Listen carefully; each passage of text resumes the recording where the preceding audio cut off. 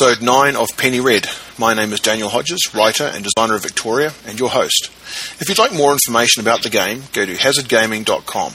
And for information about the podcast, as well as show notes and other episodes, go to pennyredpodcast.com. This week I have David Rankin, an old friend of mine, and one of Victoria's original playtesters inside the Role Player Studio. So without further ado, hi David, how's it going? Yeah, good, thanks, mate. How you doing? I'm doing just fine. It's Easter Sunday here. I had a delicious turkey dinner with cranberry sauce and all that type of stuff, so I'm feeling satiated. What about yourself? Anything happened today? Get some Easter eggs? Easter bunny came?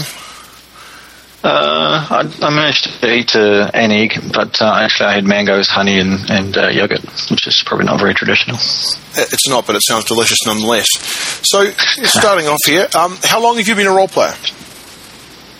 I think about 28, 29 years.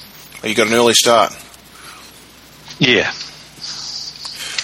Yeah, I started when I was 6 or 7. I got conscripted into my brother Scott's game. Yeah, that's often the way that it starts. You always, the more people you get, the better. So, were you just a gnome stuck in a bag, or did you get to be your own character, or did he play your character for you, and you just sort of like sat there and rolled the dice? Well, it's funny you should say a gnome stuck in a bag, because I always, when I was younger, I always enjoyed playing smaller races, and at one stage I actually was a gnome stuck in a bag. It seems to be a common thread. Sean in episode 4 was talking about how the first time he got to play, he got to be a henchman, which is a gnome stuck in a bag, so... I got to be on the back of a zombie and stabbing it through the bag. It was quite an exciting time. It sounds like it. So, what did you play first? Skill, Stamina, Luck, I think. Oh, right, so you were playing Fighting Fantasy. Yeah, that's what it was called, wasn't it? It's kind of because they actually made a role-playing game out of the books. I can vaguely remember the cover. Right, is that the one with that kind of like cat monster thing sort of busting out? Yeah, I think so. Orange cover or something? Kind of cat monster dragon, reddy orange, yeah. Yeah, and you just had your 3 stats and you rolled, I think, 2d6, and that was everything. And that's all it took though, right? Yeah, well, we, right from the get-go, we were kind of tinkerers, so we put some more rules and made it a little more complex as we went. I see. So you were just like trotting around Titan, or did you go with like a more traditional setting, like the Lord of the Rings sort of situation, or? Scott always makes his own worlds generally. Right. So it was just stock fantasy. Right. Yeah. Scott is David's brother, and he's one of the original playtesters as well. And I'm hoping that in the near future I'll be able to get Scott on the podcast as well. So, what are you playing now? I'm running Legend of the Five Rings. And what attracted you to that game particularly? I think everything attracts me to that game particularly. It's got samurai and ninjas and ogres and zombies. It's got everything you could possibly need. And how do you find the character generation, and is there magic at all? I've not played the Legends of the Five Rings. Well, you probably should give it a go. It's got magic. The magic's very powerful, but they're also priests, so they have quite a lot of religious duties as well. So they're not just kind of here's your wizard and you cast spells. It's more you're a shugenja, I think they're called, and you have a number of things that you have to do, including births, deaths, and marriages. Doesn't sound like much fun to role play one of those guys. Is that kind of the handbrake they put on the magic being extra powerful? They say you can be one of these guys, but unfortunately you're going to have to perform all these other various pieces of drudge work. Yeah, I don't know if there's a handbrake. The magic itself, whilst it's powerful, it's not necessarily particularly combative, and it's not too easy to cast. But it's all based around spirits, and every class I think has that kind of social role as well. Because of course the samurai caste was the nobility, and of course they've got a lot of duties to do. And being a samurai game, duty's the name of the game. Sure. So is it more of an action game or more of a sort of character development game, or can you take it in whichever direction you like? Really, any direction you like, because the courts are also a big and important thing. In a system where someone can tell you that you have to kill yourself and you have to do it, what goes on politically is just as important as what goes on the battlefield. Oh, I can see that. It's a pretty high stakes you're playing for. So if somebody was to say, for instance, choose law as their skill, it could actually be used in a court setting. Yeah, very much so, especially because once again they've got an ancestral reverence. So if you've got a good law skill and you can kind of drudge up some history on someone, you can use that against them. If you know about their family or something that they did, their great-great-grandfather did this, then you can use that against a character, NPC or PC. So law is definitely a big part of it. So as the GM, what do you find are the strengths of the system? Well, I like the system through and through. It does get a little dice heavy at times. You can wind up rolling 10d10. But I don't know about the specific strengths. Combat's fun, but it takes a long time. But everything works quite well. It all makes sense. Lots of... perhaps one of the weaknesses is the skills aren't quite as important as the stats in the game. Right, so it's one of those types of games where you put all of your effort in at the front end and there's not much development subsequently, or can you put up your stats as well?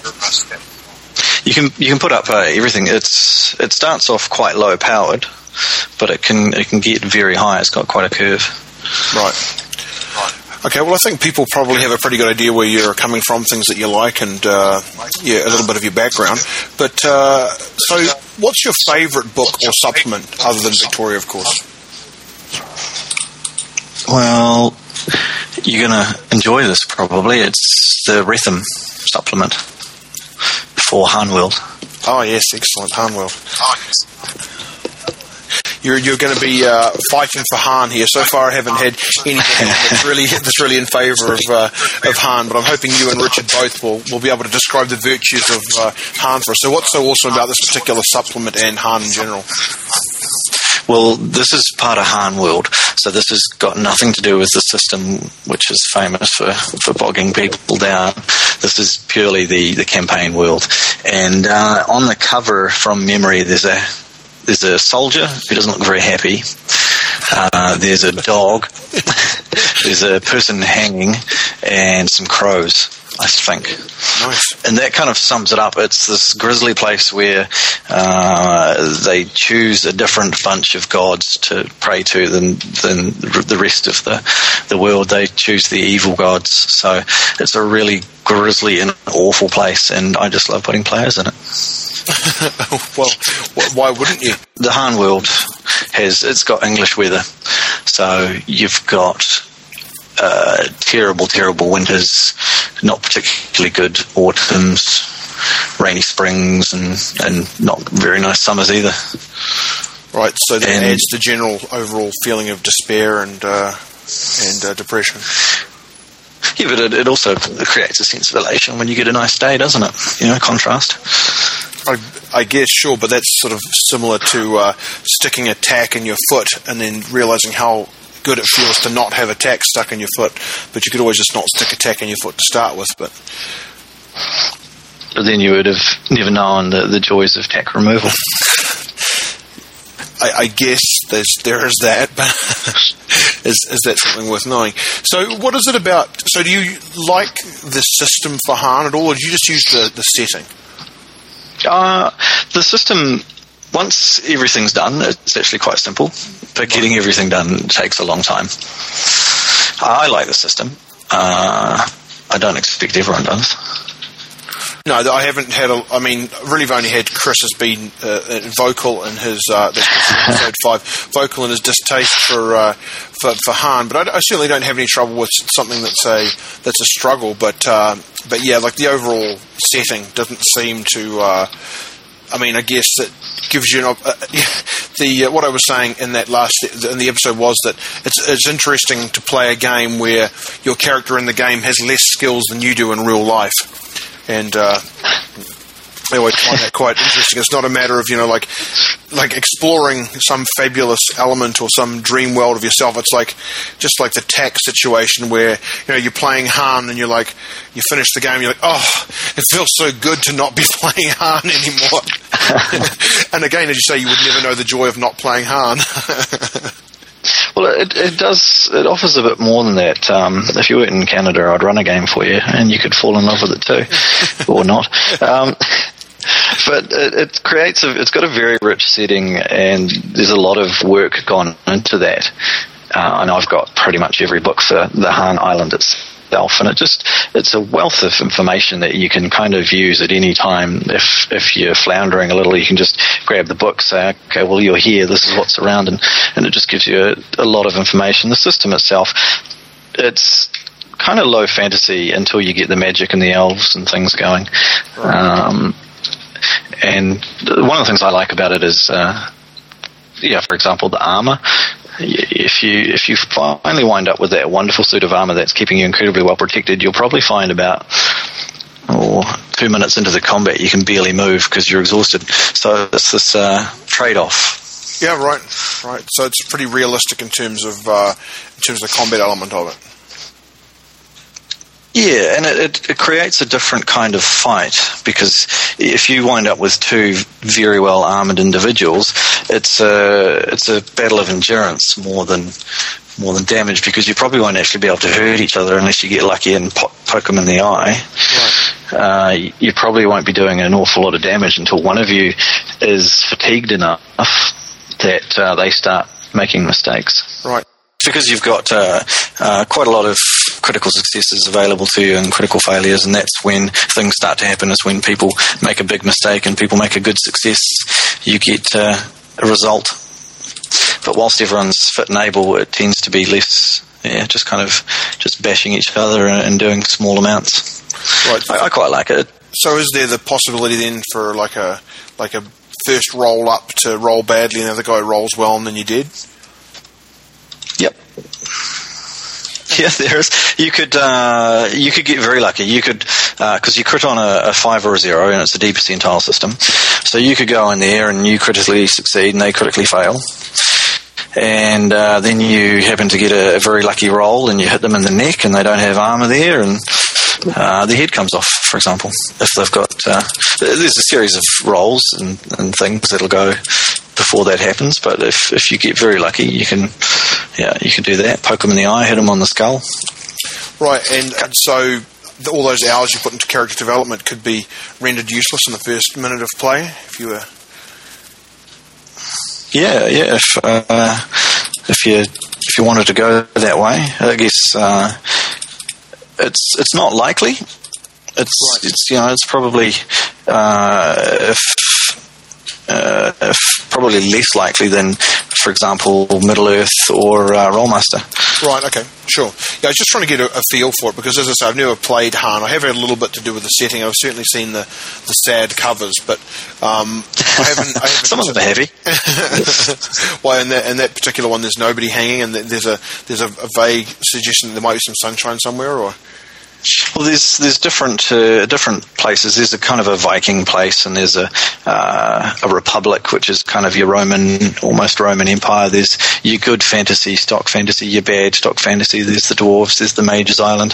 So you've got a lot of scope. I just particularly enjoy the delights of the Grizzly place. All right, fair enough. This next section of the recording doesn't flow directly on from what you've just heard. After the interview proper, we got to talking about Han amongst other things, so I clicked record and have inserted it here as it made the most sense. The continuation of the interview will follow. The thing particularly about Han, I don't hate it, but it's interesting to have a game where you can take forever to create a character, and then their lifespan, even in game time, can literally be 5 minutes. Where'd you get that information from, Daniel? You just said it right then. You said it takes a long time to put a character together, and there are criticals that could kill you right away. Yeah. See, It depends how you want to do it, though. You can make a character in a very short amount of time. It's the maths that actually slows you down. And so if you're good at maths, then you'll get through real quicker if you've got a calculator handy. But, I suppose. And then that whole critical thing, I think it's much more unlikely to happen in Han than it is some other games. Like Rollmaster or MERP. Like Rollmaster or MERP, where... And it seems so much more random in Rollmaster or MERP, where you're like, oh, you die. If I roll this, you die. Yeah.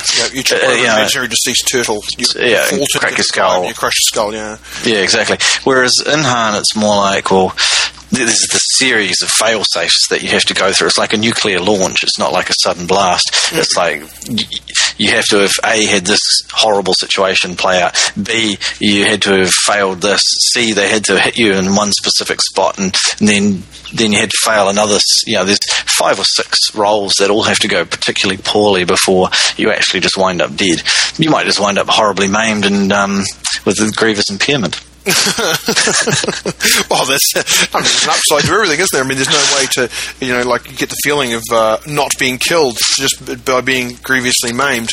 Oh, thank goodness I haven't been killed. That feels so good. And then also the other thing about it is the limited skills that you have when you start out. That whole idea of being more skillful as your actual self than as your character. Yeah, and that's depends, once again. I guess it's kind of like Warhammer in a way, where it depends what class you roll. In Han, you get skills based on what your parents did, what you do, and you get bonus points. So you can actually wind up with a ton of skills. You might just be hopeless at most of them. In that case, that's me, but I'm actually got some good skills in some areas. I know how to hold a real handgun. I've been to one of those shooting range type things, but I wouldn't rely on myself in any serious situation to be able to use it or to drive a race car. Well, that's because Han says anyone can grab a spear and stab someone with it, because that's a skill that's actually very easy to do in Han.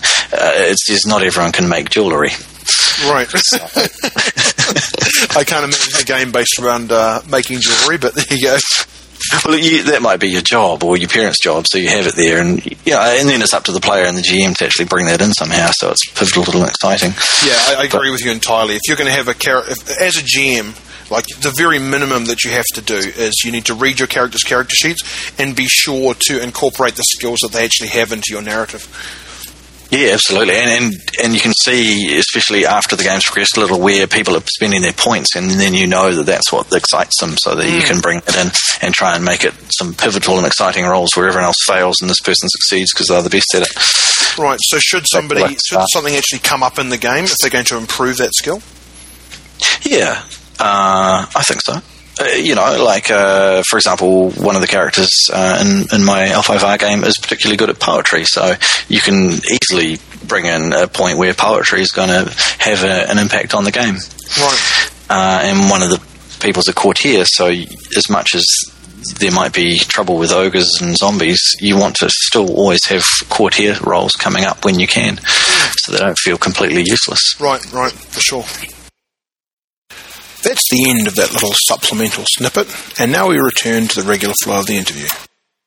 So, if you could cause one game or supplement to cease to exist, what would it be? And it doesn't necessarily mean that you think it's badly written. It could just be because it's wronged you in some random way in the past. Well, I guess they all kind of deserve to live in a way. Someone's put a lot of effort into them. Sure. But Twilight 2000, I think it was called The New Era. Right. I think I'd get rid of that one. Why is that? That had a particular system flaw. Right. The New Era, if you like, where if your gun didn't have penetration, then you could forget about injuring an armoured person. So the famous picture, I think, is someone with this giant laser beam with 0 penetration and Conan the Barbarian with his leather vest, and the guy zapping him over and over again and getting nowhere. Right, okay. So that was just a badly written piece in there, or was that like a fundamental system flaw? I think it was a fundamental system flaw because, depending on whether or not you have a kind of a combat oriented campaign or not, you start off and you think you've made everything sweet, and then you get into a wee combat and you suddenly realise that this person cannot possibly harm this person. Right.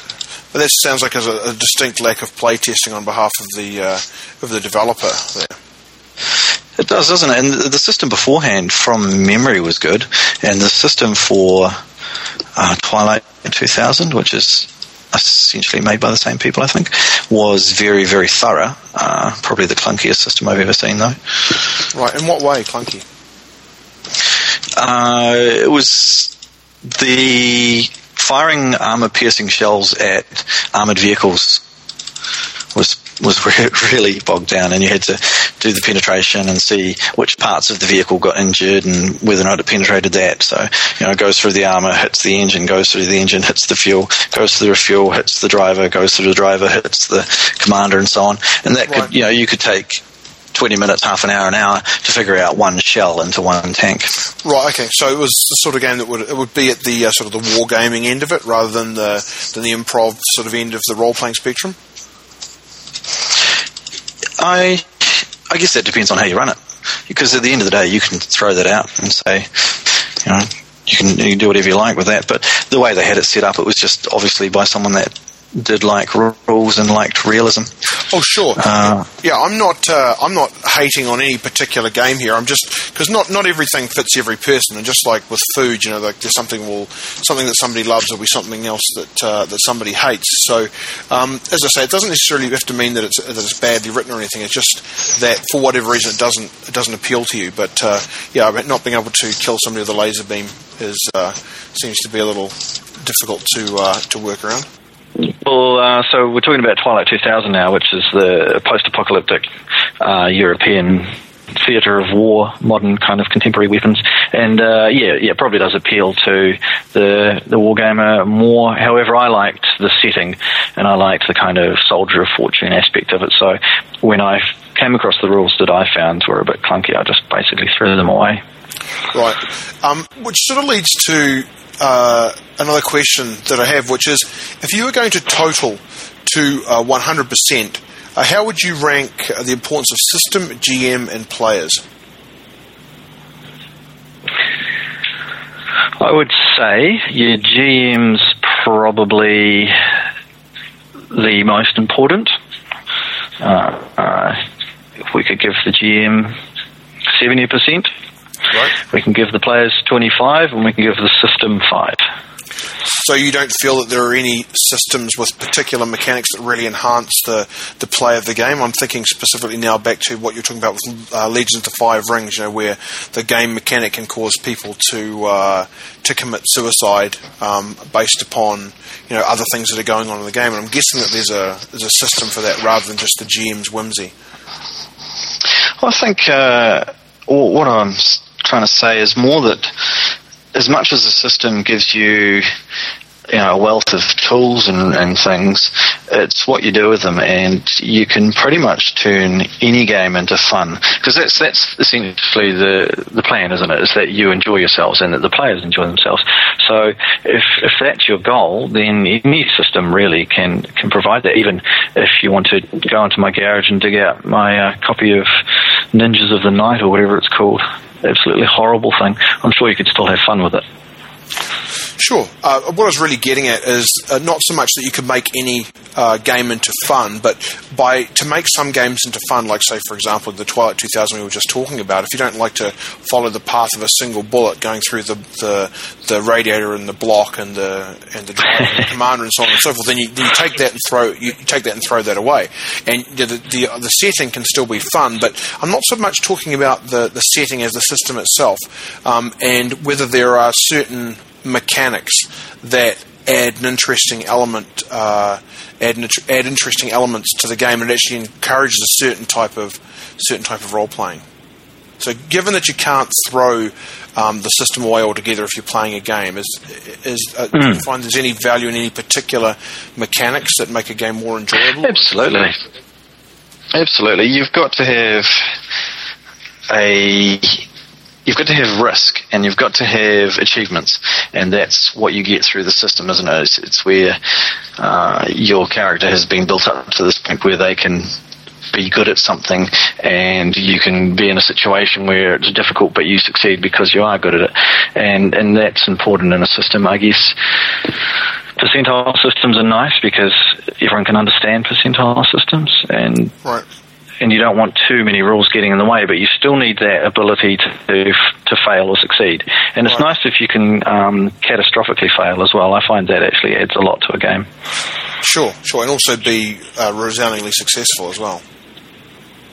Yeah, although in saying that, I find when someone succeeds incredibly well, perhaps it's just my personality coming through, I find that when someone succeeds very well, it kind of ends a situation, but where someone fails horrifically, it creates a series of new situations. For example, in Han, fellow Richard happened to, even though he was very good at stealth, happened to critically fail at pretty much every time he tried to do it, and that led to all sorts of shenanigans. Sure, I think that that was one of the reasons why I added that element to Victoria. When you fail, you can you gain a plot point, but then you gain an additional plot point if you'll be the author of your own demise, which is to say, you describe what it is that goes wrong. Then it can help to throw up a whole lot more interesting things. And I absolutely agree with the with failure. More interesting stuff happens, and with success, something cool happens. Then that's it. Right, so like you say, it doesn't encourage more story, more role play, and really, I'm thinking about authors here. Now, I've read a few books about where authors, or listened to interviews with authors talking about what's going on, and one that I have listened to a couple of times because I find his writing pretty good, but he seems to have a very good grasp of what's going on, is Ken Follett, and one of the things that he says is that every scene, apart from the last one, needs to, and I'm paraphrasing here, but every scene except for the last one needs to end in disaster, because that's what drives the story forward. If the person is routinely successful, then there is no drama, right? And most drama comes from failure. So I hadn't really thought of that in terms of role-playing games before, but you're absolutely right. Failure makes the game more interesting, and that can create a more interesting story. Well played. Yeah. So are there any games or supplements that you're looking forward to particularly? I don't know. I guess not, because I don't really do much research. I've kind of got my head in the sand. I know what games I like, and I know what settings I like, so I just kind of keep my head in the sand playing the old games, and then when something comes out I might have a look, but I'm quite happy with what I've got at the moment. I think role players in general are fairly, I was talking to Chris about having, the role playing equivalent of a soulmate, and this is the Chris from episode 5, and his role playing equivalent of a soulmate is Mage, where it just seems to fit his personality, his playing style. And for you, I guess it's Legends of the Five Rings, or perhaps your mistress is Han, or the other way around. But until the game fails to capture your interest, I get there's a lot of people that stick with the same. There are people that are still playing first edition Dungeons and Dragons and wouldn't even consider changing. But of all the people that have role played with, you and Richard probably are the two that have played the most different games. What you started off with the Fighting Fantasy World of Titan role playing game, and where did you go from there? I think next was Middle Earth. Although, in saying that, actually there was a game that my brother made in between, I believe, kind of advanced skill, stamina, luck. Right. And then it was Middle Earth, which I loved, and then possibly AD&D, and then Rollmaster. And from there, probably back to AD&D, and there was a very lengthy campaign with AD&D 2nd edition, which was, it was a good system. I've got fond memories of it. I don't know that I'd play it again, but and from there, I think we kind of got to the point where we were all a bit older and had a bit more money, and we just kind of got all sorts of systems and tried all sorts of things. Right, and working in a role-playing / comic shop probably helped with that as well. Yeah. I could order all the stuff I wanted, and when I'd put things out on the shelf, if I decided I liked it more than the shelf needed it, then I could purchase it immediately. So yeah, I've got all sorts of bits and pieces. I've got most of the World of Darkness role-playing games. I had most of those, including Street Fighter. Right. Which was a pretty hilarious game. And really, I think I've tried a pretty good percentage of systems out there. Maybe not the newer ones. Right, and you used to seem were particularly fond of a game called Underground.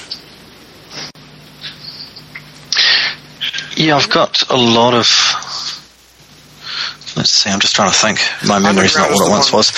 You were talking about Underground, and I think that one of the quotes in there is something about if rubber bands were food, I would eat them for every meal, or something like that.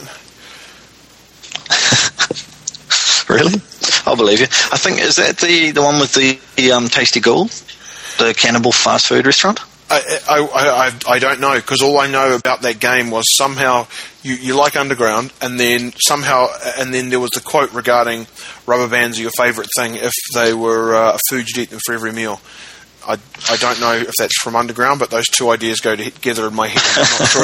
I'm not sure if that was a quote from the game or what was going on, but yes, I've got a few blank spots in the old memory, so I think I have a huge amount of Underground supplements in my garage as we speak. Right. And I believe it is the one with the Tasty Ghoul. And that's, I liked it, but no one else did. I think there's 2 people I know of in the entire world that like that game, and we both have most of the books. But no one else wanted to play it, no one wanted to have anything to do with it. So what was the premise of Underground? Because other than the rubber bands, I don't know anything. It's modern mercenaries, I think, genetically engineered or somehow altered so that they can be bigger and stronger and hold bigger guns, and kind of corporations sending around these great big hordes of enhanced mercenaries to do the dirty work of countries and whatnot. I think something along those lines. It's been a very long time since I've even opened one of the books, to be honest. Yeah, it actually sounds like you're describing a game that I used to play on the computer by Bullfrog Games, a game called Syndicate. Apparently they're making a new version of it. It was supposed to be last year, but that sounds almost identical to the story there was in Syndicate, but like genetically enhanced chaps doing the world of sort of like corporate states and stuff like that, but the big difference there would be that Syndicate was quite sinister and serious, whereas Underground is larger than life and a little bit silly. Right, and intentionally so. Because you might... Yeah, well, for example, the Tasty Ghoul, on your driver's license, you declare whether or not you want to become a donor or whether or not you want to become fast food. Oh, I see, nice. And you kind of wind up with these guys that might be 10 feet tall, holding ridiculously huge guns, blowing chunks in walls, and it was definitely, whether intended or otherwise, it was definitely a little bit funny. A little bit tongue-in-cheek. It sounds like it. And do you recall anything about the system for that? I don't recall anything about the system for that, which I guess must mean that it didn't really stand out. But I only ever got to run it a couple of times, and it was just met with such a bad response. Back on the shelf, you quietly read it as you were like crying about the loss of your beloved game, and well, I've got so many books. Well, that's so many books, and none of them get any use. That's right. It's impossible to play all of them, that's for sure. So, if you could be a player or a GM, which would you choose and why? I would choose to be... It's a tough call because I would love to be a player, but I think I'd choose to be a GM because I love a good story, and it's kind of tricky to say, but you don't rely on anybody else to do it for you? Yeah. There's nothing more disappointing than a role-playing game going somewhere you didn't want it to. and it's nice to be in charge of making sure it all comes together nicely. Right, sure. And one of the things that I talked about in Victoria is that if you go, and it's a fine line to tread, because if you're going to tell a story where, I mean, it's not exactly on railroad tracks, but if you're constantly sort of having to push and prod and diverge your players to the point where they're following a path that's enjoyable to you as the storyteller, then you should probably think about writing fiction.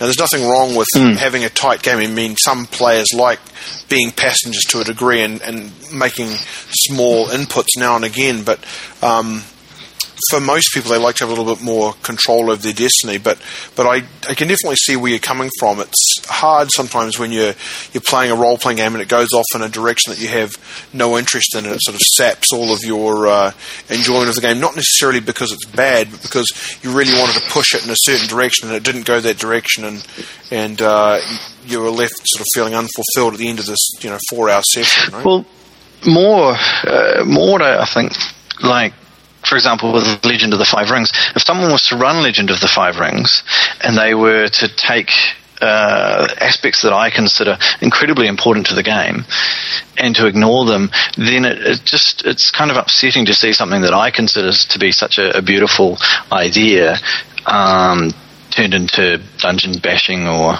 some other thing that I don't particularly think it's suited for. It's got such a rich bunch of options with the whole samurai and honor system that I don't want someone else to take that and turn it into a big turd pie. Sure, and that's always the risk, right, of somebody else's interpretation of what you like. It's one of the reasons why, if I really like something, I don't read the reviews for it.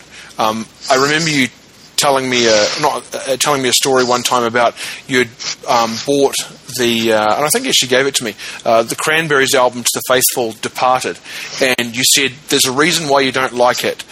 Do I want to know? And I said, no, because I actually quite like it, and that's along the same lines of if you like something, don't read somebody else's review about it, because it could cause you to think about it in a different way, and you may never see it the same again. It's like that cover of James Bond's GoldenEye where he's holding the gun, but if you look at it in a certain way, it looks like his mouth is extra wide. I'm not sure if you're familiar with that image, but the overall point is that if you like something the way it is, then reading or being part of, in the case of a role-playing game, somebody else's interpretation of it may diminish in some way your enjoyment of it. Is that? Absolutely. Yeah, everyone will have experienced it where they've read a book and that book became a movie and that movie had a character in it and you went, that's not what they were like. Right. That's cast terribly, or it's not what they should sound like, or it's not what they should look like. It's that kind of phenomena where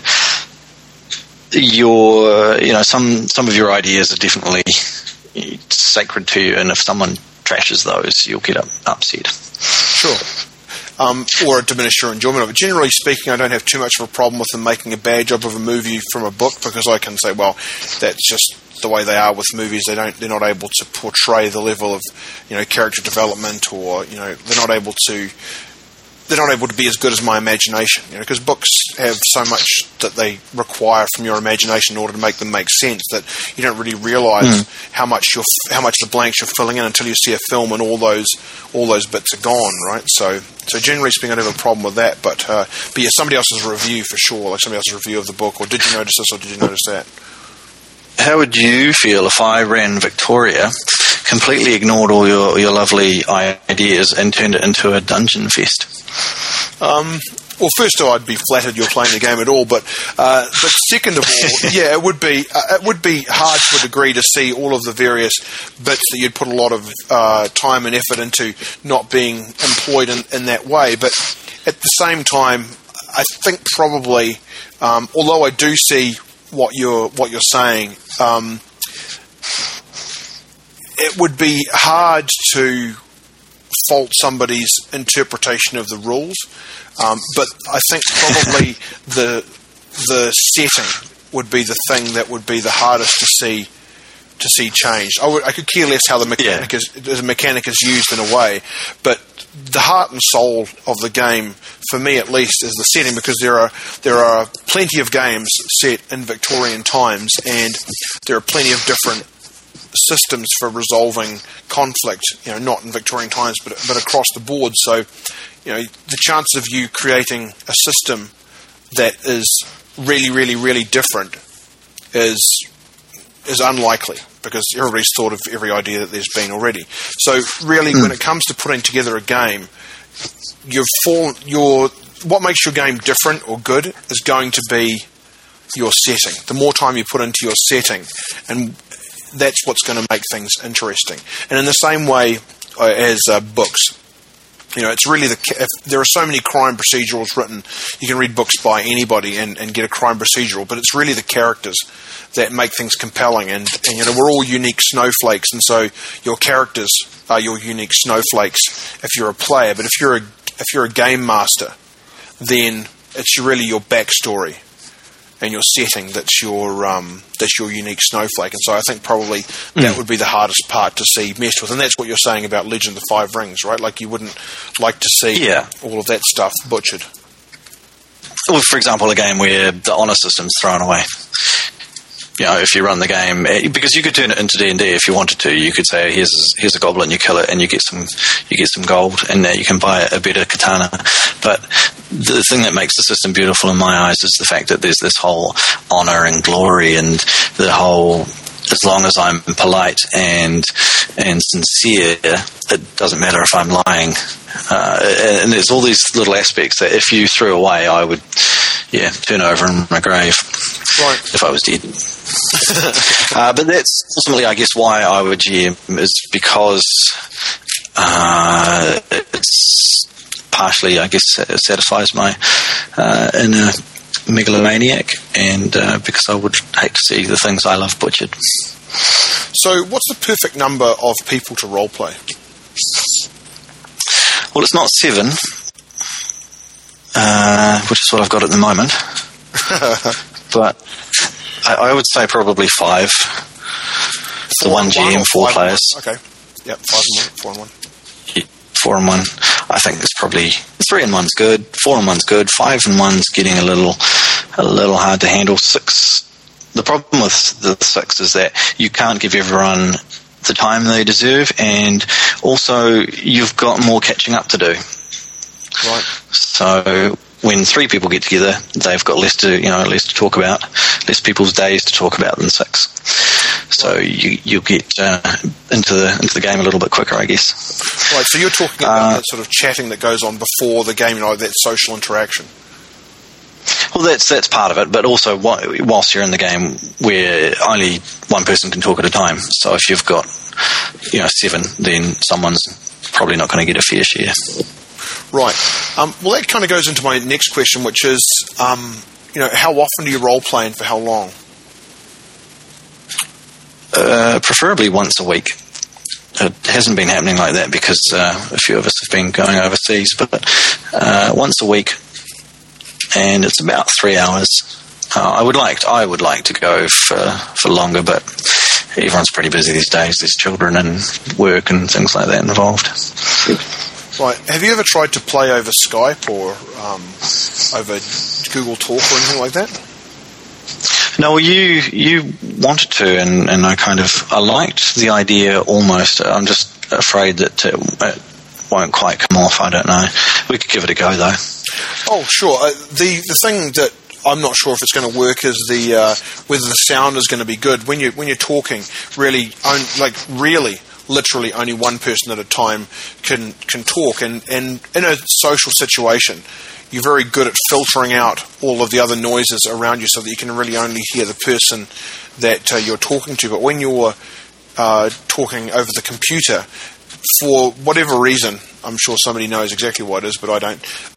It's much more difficult if there's lots of noises going on in the background. It's very difficult to focus on one person's voice. So that would be my concern over.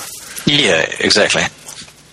So, and I guess you'd have to keep your player amounts low, and everyone would have to be very dedicated to the game. You'd have to want to make it work, and you'd have to work at making it work. But Right. Before I took on something like that, I'd probably try and play in a couple of games myself just to see how it went. I think being a game master is one thing, but being a game master and having to sort of be the technology master as well to try and make sure that everything was working right for everybody, that sort of half an hour time span before you can even start role playing would probably get even longer when you had to get all these people into conference calls and so forth as well. So your actual amount of role playing, prep time versus role playing time might be the ratio might be even worse doing it like that. But if anybody out there is experienced with this type of thing, I'd love to get you on the show, and we could perhaps talk about it. Daniel at hazardgaming.com if you'd be interested in being a guest, and after going inside the role play studio, maybe talking a little bit about that. Should males play females in role-playing games? I don't, and I won't. But whatever blows your hair back, I suppose. It's something that some people love to do and will always do, and it's something that obviously myself I just won't do. Why is that? But yeah, go for gold. Why won't I do it? Yeah.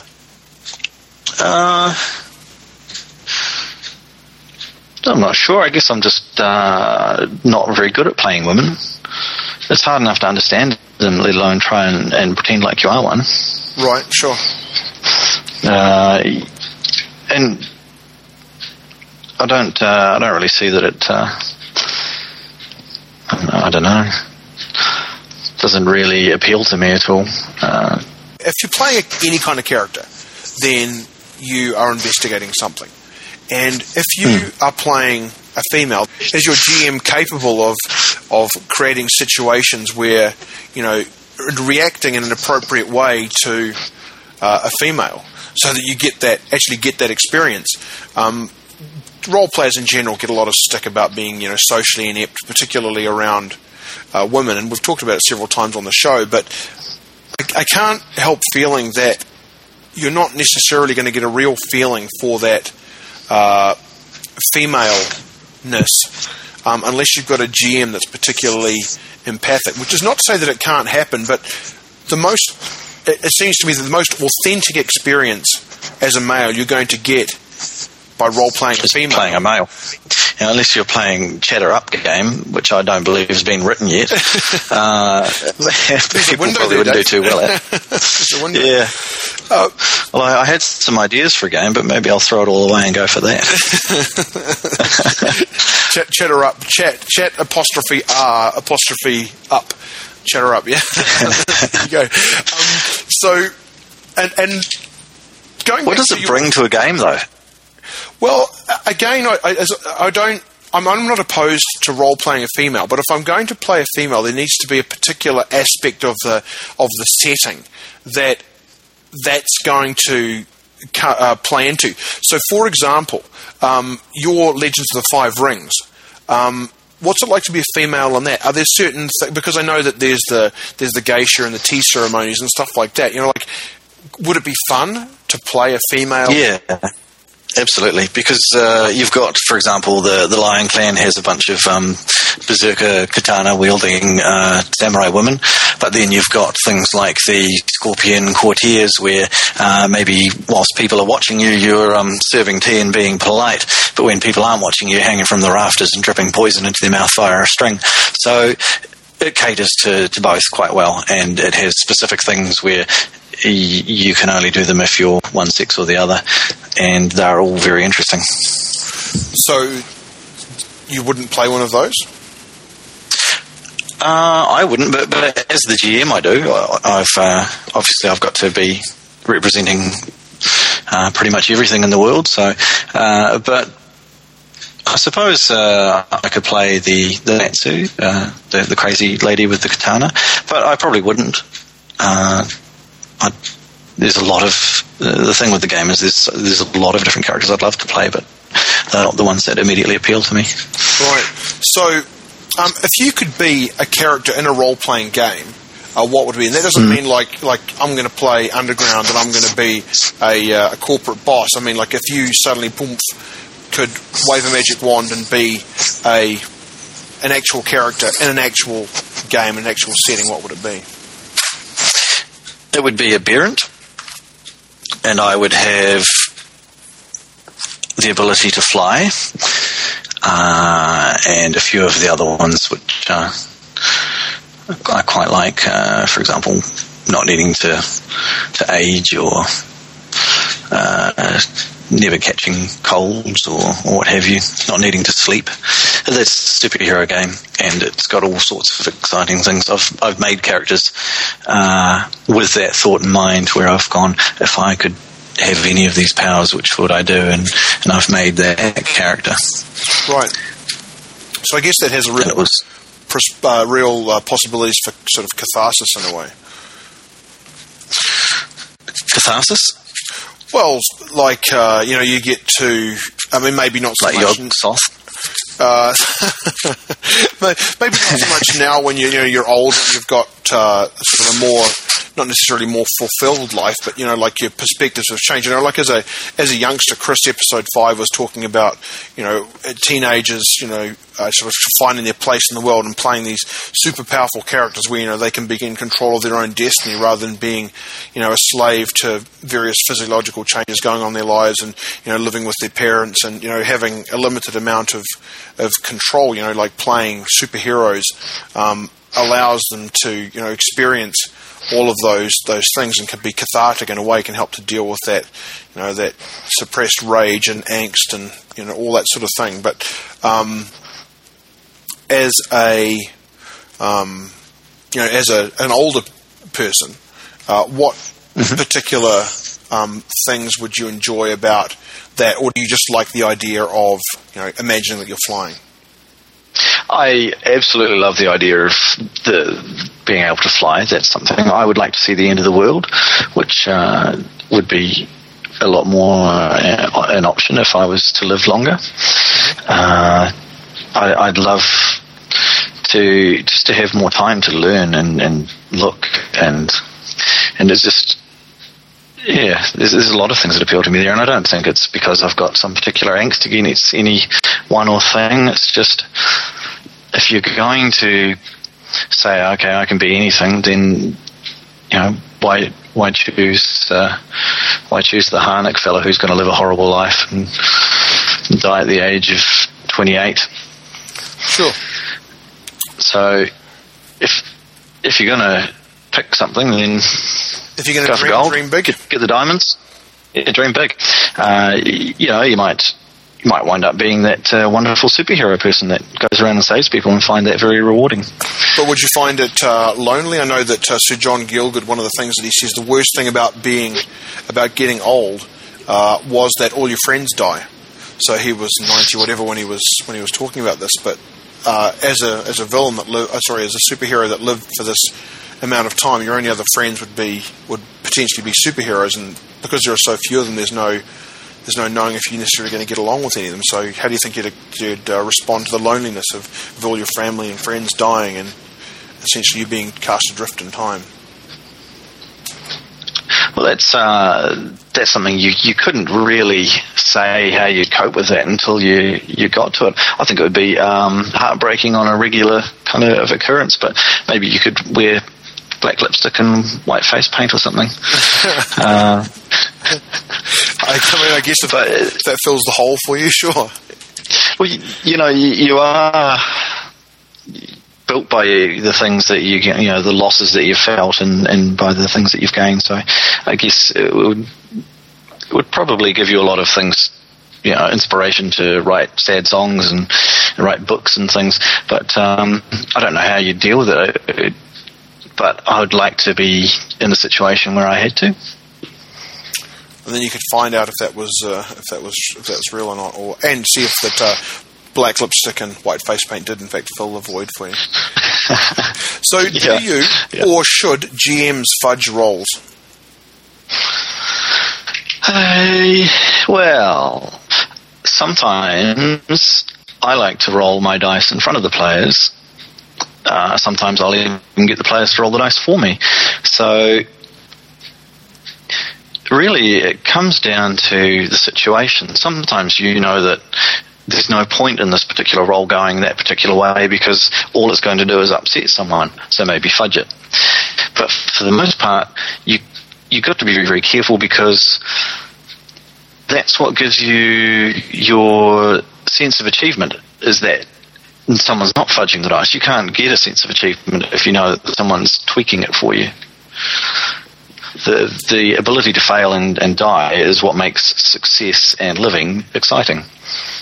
Right, so if you were a superhero and you knew you were going to live forever, would that take the enjoyment out of life?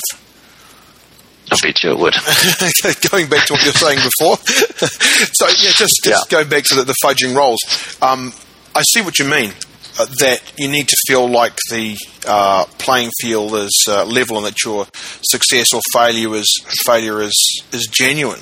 But, I mean, I've been a GM and a player probably more a GM than I've been a player, but even as a player, I expect that the GM is probably fudging rolls.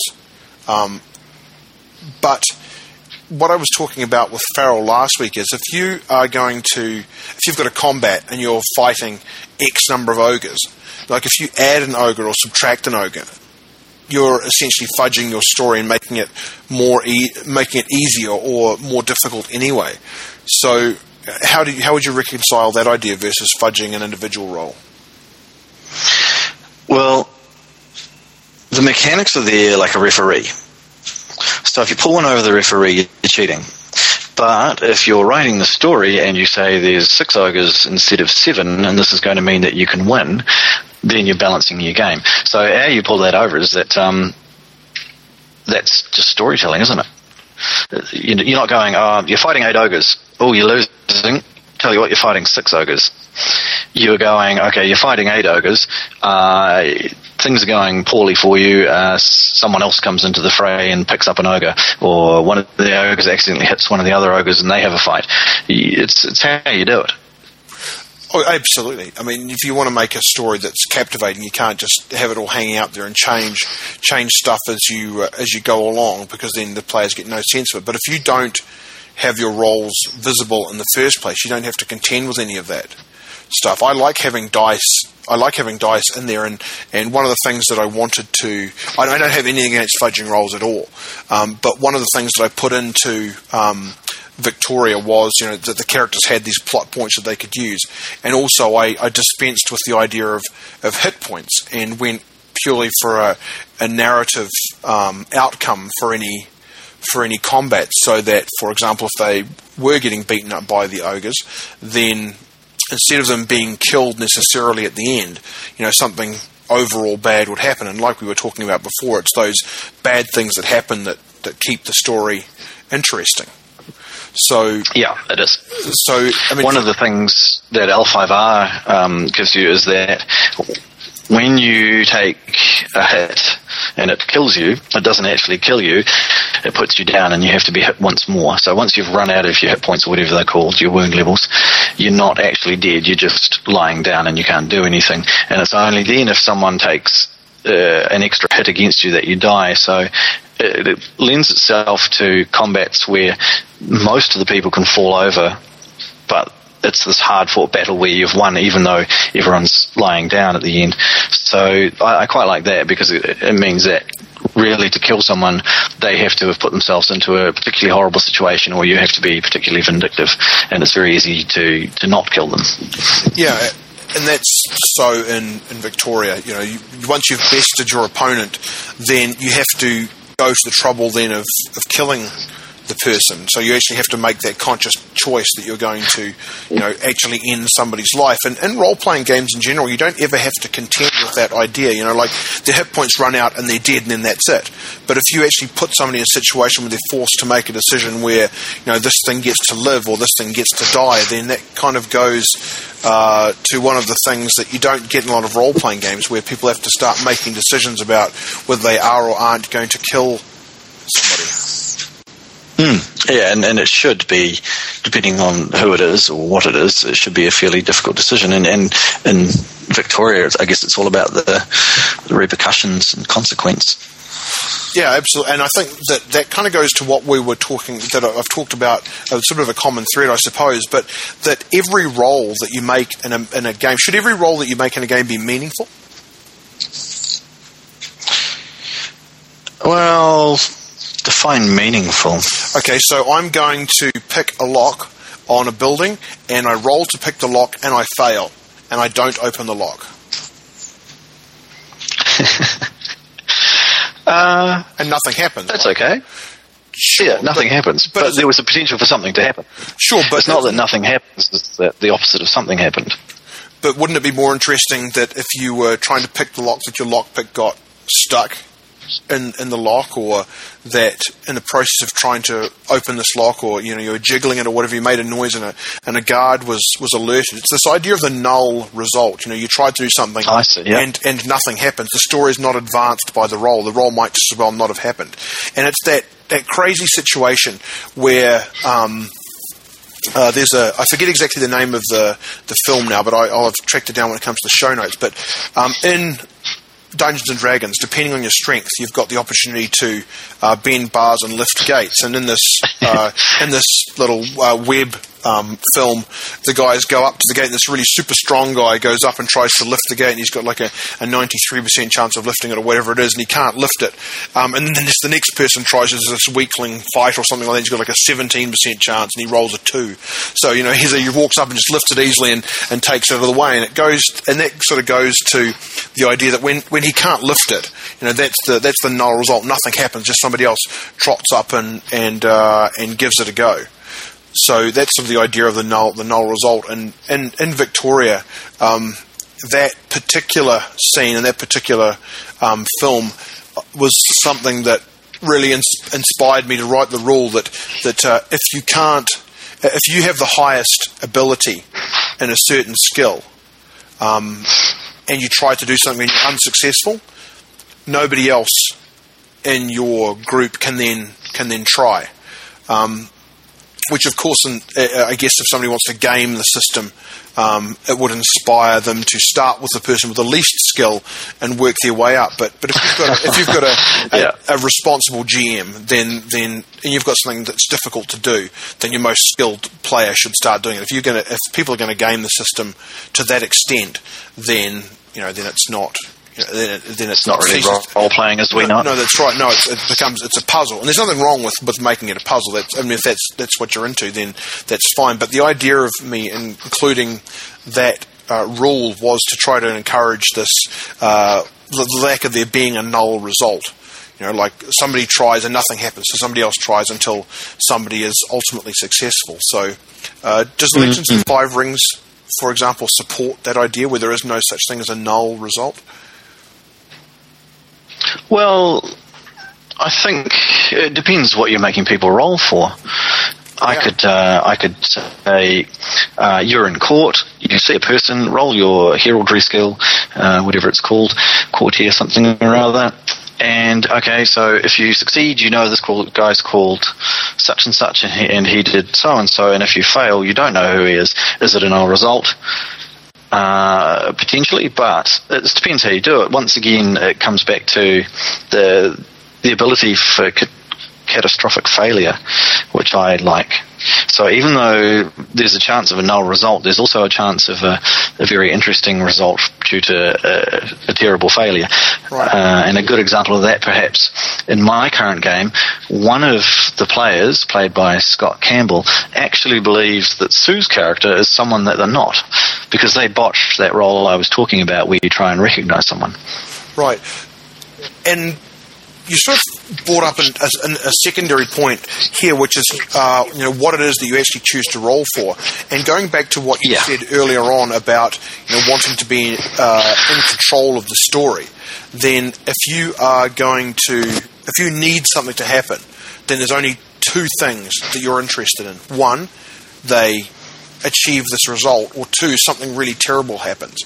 But if something really terrible is going to happen, then or that is one of those two things, then do you roll for the player? And if you're going to roll for the player, does that sort of diminish the interest of the player, because if you've got this thing, you can either just roll the dice for them, knowing what their skills are, and say you happen to notice such and such in the crowd, and they are such and such a person, or you say you notice such and such in the crowd, and it's obviously somebody or other, but that supposition that they've made is completely inaccurate, and it takes the story in a different, interesting direction. What point do you get people to roll or not to roll? Does it come down to the maturity where they can handle dealing with something that they actually believe is true, even though the player themselves knows it's not true? Yeah, well, that's the thing. It comes down to your players, doesn't it? Because I think the players I have, they're all quite capable of deluding themselves. So they will, if they fail a roll, and they can role play that, they can say that their character, has this piece of misinformation or what have you. But it would come down, perhaps in a younger game, you'd wind up, and the GM kind of peers over his GM screen and looks at someone surreptitiously and rolls the dice and goes, "You noticed nothing," or what have you. So it just depends on your players, really. And I think that's why I was saying, the players and the GM are so important, whereas the system is not so important, because you can make the most out of your dice system, or you can let it run your game. Sure, yeah, and that comes down to the fudging rolls for sure. So, what's the best and or most inspiring role-playing film or TV series that you've watched, or something that's really made you go, "Oh, I want to play a game like that," or "Oh, I want to write a game like that"?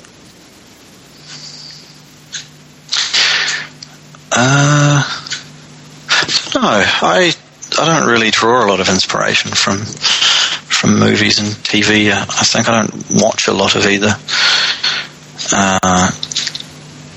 I guess samurai films will always make me want to run off and play a samurai game.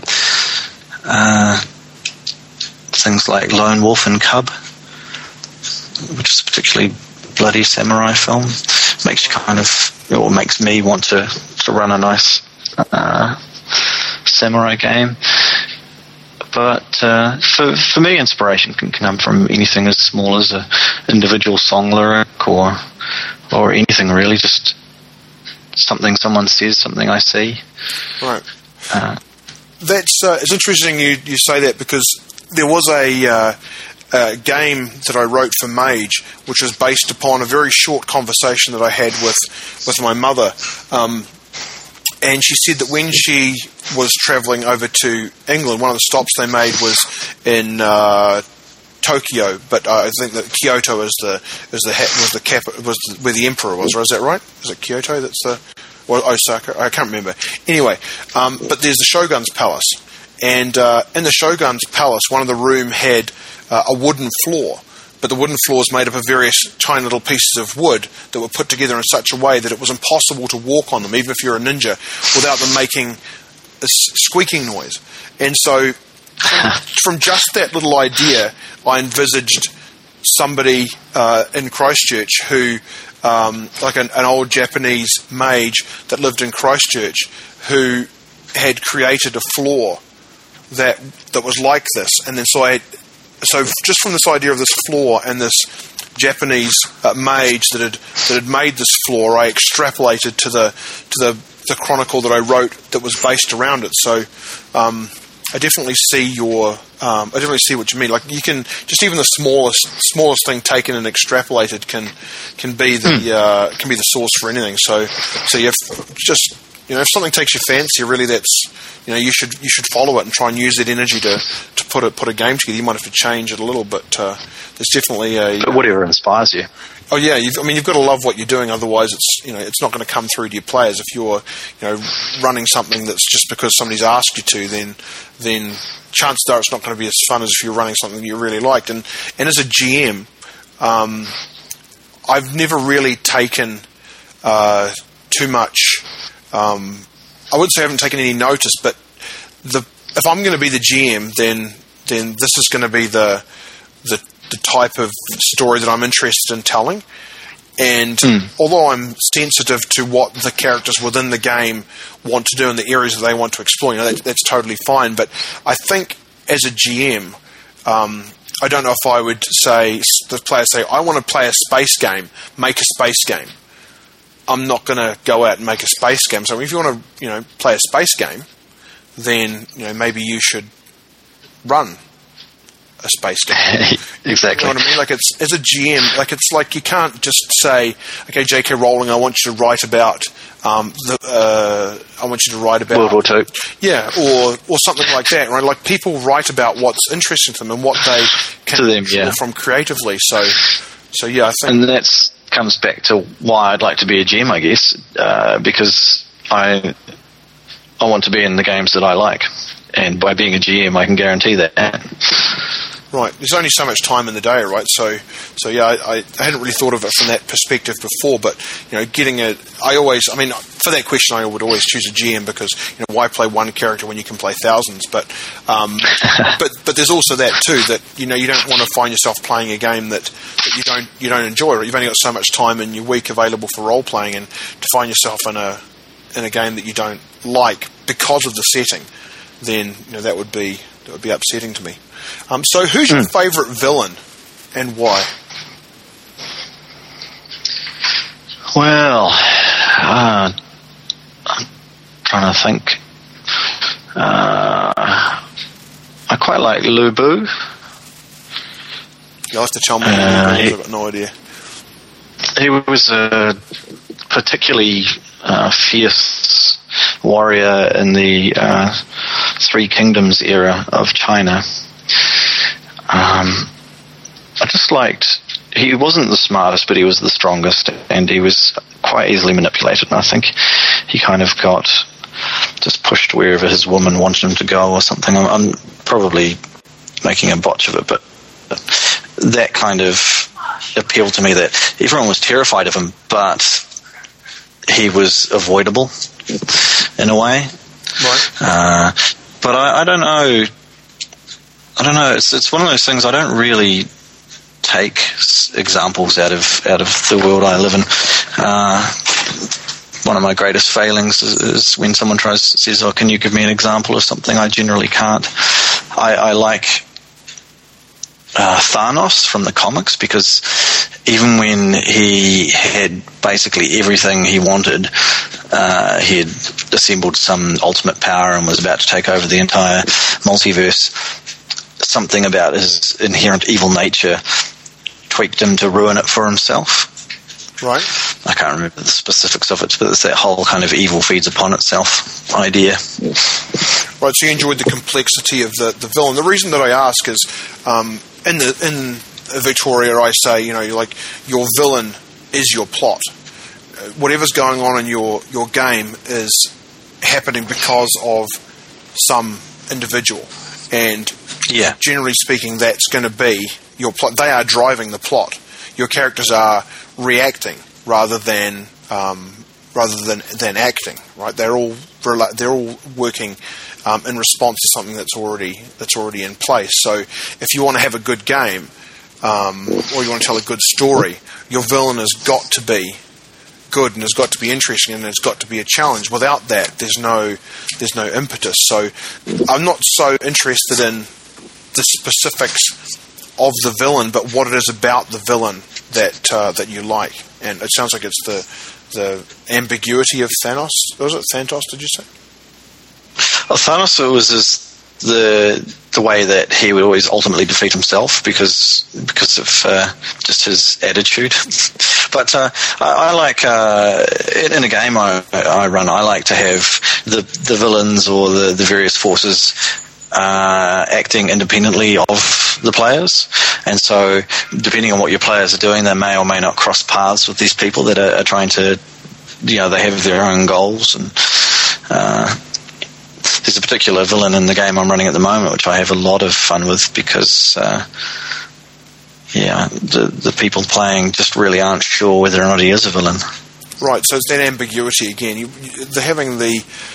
Having your villains be cardboard, like Farrell put it, moustache twirling, cardboard cutouts, obvious villains is not all that interesting, right? Like, okay, that's the bad guy, that's my target type thing.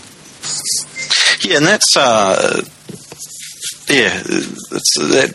kind of prompts a lot of the stuff I like in role-playing games, is that a villain's not necessarily dishonest John with his it's someone that could have just had a situation that's put them in a place where they do things that other people see as bad, or their goals are just different. So yeah, your villains can be all sorts of things, can't they? Yeah, they don't have to necessarily be bad. They just have to be in opposition to the characters. And to what? Yeah. In Victoria, I set up 3 separate factions for that specific purpose, so that the players could, to a degree, choose. I mean, there's obviously it's more heavily weighted towards one than the other 2, but there's a possibility for being any one of the 3, and depending on your own personal set of beliefs, you may gravitate towards one more than the other. And I think that interest always comes from ambiguity. If things are black and white, then it's less interesting, at least to me. So yeah, I think because then the person just wants to solve it. This person's bad, I'll shoot them, game over. But yeah, if they're not sure, yes, yeah, or if they think there's a chance of redemption, yeah, that too. Yeah, absolutely. So, changing tack completely, do you have any dice superstitions? I think I did when I was younger. And I like to pick the colour of my dice. I like them to be somewhat coordinated. But no, I don't have any superstitions. Not towards random number generating. I do like my red dice, though. From the standpoint of messing up the characters, or just purely for the aesthetic of them? Purely for the aesthetic. I don't know. I mean, you could call this a superstition, but I do tend to roll quite well. Right. And statistically, that shouldn't happen, I know, but we've all had groups where one person is just amazingly bad at rolling dice, and one person's particularly good. Is it a superstition, or is it just a set of circumstance? I don't know. Probably along the lines of the astrology and stuff like that. You only ever remember the hits, you don't remember the misses, right? And so probably players that think that they're lucky, or think that they're good, or think that they're rolling well, will ignore all the bad rolls and laud the ones that are good.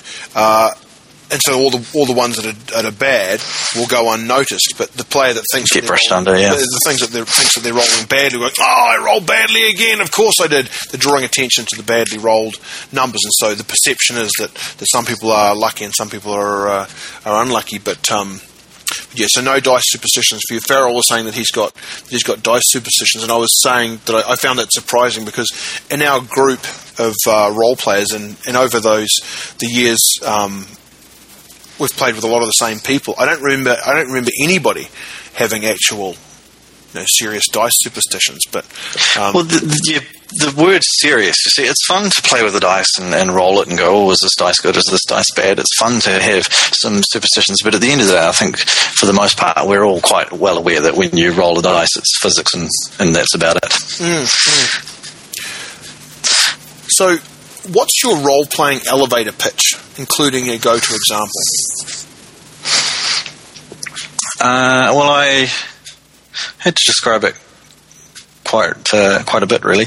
I tend to just say it's a group of friends sitting around telling stories and laughing. Right. And so you don't try and sell it? If someone is interested, they'll buy into it. If they're not, then it's a funny one, because there's some people you just wouldn't bother bringing it up with, because they're not going to understand it and they're not going to appreciate it. And there's other people where you can take the time to give them a bit more of an example. If needs be, I can turn around and say to someone that concept of, okay, I describe a scene, you tell me what you're doing. So, and I can do that on the spot if needs be. Right. Yeah, I think that's it's a pretty common thread that people will selectively choose what it is that whether they're going to mention it or not. And is it just because you don't have the time to explain to somebody that's not interested, or do you find that do you sometimes not mention it to people because they're going to just think that you're weird, or that it's It's a poorly like it's the stereotypical role player, like outing yourself. Some people just aren't worth the time. Right. Once upon a time, I wouldn't have, when I was younger, I wouldn't have mentioned it because it would have labelled me as an epic geek, and that would have hurt my feelings possibly. But now I'm quite happy to tell people. I've told most of my workmates, they'll be like, "Oh, what are you doing tonight?" I'll be like, "Oh, I'm role playing," and they'll have a bit of a laugh. But I've actually got some of them to give me ideas. I'm like, "Oh, look, I've got gaming in X hours. I've got no idea what I'm going to do. Give me an idea," and they'll actually throw things out. But it's evolved so much from the time of Dungeons and Dragons that I'm loath to say Dungeons and Dragons because that conjures up those images. Right. But nowadays either it's someone that's worth talking to, and then I'll take the time to explain it, or it's someone that you say, "Hello, how are you?" "Yes, I'm fine, thanks," and that's it.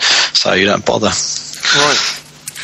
So, as a GM, would you characterise yourself as somebody that does a lot of specific preparation, or no specific preparation, you let the characters drive the story, or somewhere in between? Somewhere in between. Sometimes I will have a lot written down and a lot of ideas, but I only ever plan out events. I don't plan out what the players are going to do. I say that this is a place where something's going to happen, and of course you can change that if you need to. But so I try and just plan out events, and generally I'll just let the players go where they want to. Right, so if you were going to prepare for a session, what would you do? Might be as complex as drawing a map and writing down some stats, or it might be as simple as writing 2 names on a piece of paper. And just seeing where the wind blows you? Yeah, I'm more often than not, I'm a see where the wind blows you. For example, going back to the things that I draw inspiration from, there was a song, the lyrics were something along the lines of, "With my lightning bolts are glowing, I can see where I am going to," and that basically set me up for an entire session where there was an enormous storm, and generally the only time you could see was during the flashes of lightning. It's kind of cliche, but it's kind of cool. Right. Yeah, that sort of fits in with what you were saying earlier on. It's just finding that thing that captures your imagination and then letting it go with that, and having the players interact with it. So, have you played Fatal, or have you read about it? Farrell was talking about it last week, and I hadn't heard of it, but I did some research on the internet afterwards, and apparently it's one of the unholy trinity of role-playing games. I don't recall what the other two were, but Farrell's description of Fatal was talking about you have to characterise your anal circumference, which I found interesting for 2 reasons. One, that there would be such a stat, but then if you're going to have a stat, why you would choose circumference as opposed to diameter or even radius. Do you have any experience with Fatal? No, I've got no experience with Fatal whatsoever. I go back to my head in the sand kind of thing. I generally don't see a game until someone's put it right in front of me.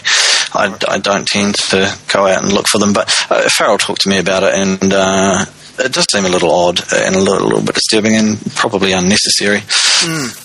Yeah, that's the question that sort of came up with Sean in episode 4. Are there things that you won't role play? He talked about, well, it was a chap who wrote Sorcerer, who had said, you've got veils, and I forget exactly what it was, but basically, you'll have things that happen, like you get the 2 lovers and they tumble into bed, then they wake up the next morning and they're sort of partially covered with the sheets. You don't actually ever get to see the sex, but it's implied. Are there areas that you won't role play in? Well, it comes down to, is there a point? Right. With things like sex, for example, mostly really unnecessary in a game, I feel, unless it's used with a specific plot piece in mind. For example, you might want to lull someone into a false sense of security so that person that they wind up being intimate with can do something horrible to them. Then, sure, throw it in there. But I tend to, it comes down to why would you put it in? Does it add to the game? And does it detract from the game? Right. Do you mean, does it detract or add from the plot, or does it detract or add to character development? Because those are two really different ideas in terms of something like sex. So, for example, if you are role-playing a person who is, particularly, like as James Bond-esque, do you need to, like, for example, somebody who's role-playing them is, and this is probably for a more mature role-play than somebody else, but I'll use the sex as an example, though that's probably imperfect because you've got issues of, being embarrassed, but I'll go with the example to illustrate the point. If somebody is interested in experiencing what it would be like to be a fantastic lover, I'm not necessarily saying that it's your responsibility as a GM to dot all your I's and cross all your T's in this particular encounter, but by just saying, it's awesome, the end, to a degree diminishes their experience of role-playing that character. And do you feel any responsibility to flesh something like that out? And as I say, I'm not necessarily saying you need to talk about every intimate detail, but instead of just saying, you tumble into the bed and you're awesome, that you take the trouble to paint, scene like, you light your candles and you put your shawls over the wife and stuff like that. Like, do you have any responsibility as a GM to help players to play out their characters and so not? Yeah, absolutely. Some games have skill rolls that'll involve that, and in some cases, like James Bond quite often will wind up at an advantage because he slept with someone. So you've got to try and bring that in. It's not just being the local tavern wench. It's because you've had sex with this person and it was amazing, and you didn't go into the details, but that happened. Then later on, you can turn around and say that person comes back into the plot and is then going to treat you favourably because it was good, or is going to treat you unfavourably because it was bad. So if it's fun, if the players are enjoying it, if it's helping build the story, then go for gold, whatever it is. Right. But if it's detracting from it, or if someone's uncomfortable with it, then probably not. And it depends how you approach it too. You're not going to go around describing epic details for some stuff that you might for others. I quite like. I might describe blood squelching or bone snapping from a creature biting something or someone, but I wouldn't go into those kind of details with something like, for example, sex. Thanks very much for taking the time to talk to us, Dave. It was good to catch up with you on role-playing matters. And I'd love to have you back on the show again if you want to develop that Chat R Up game. We can perhaps throw some ideas around. Yeah, I've got some other ideas too that I'd like to throw around, but if you want to develop that game, then why not? Ladies and gentlemen, David Red. Cheers. That's it for episode 9 of Penny Red. If you've got any comments arising from the show, send them to Daniel@hazardgaming.com. So until next week, keep talking the walk.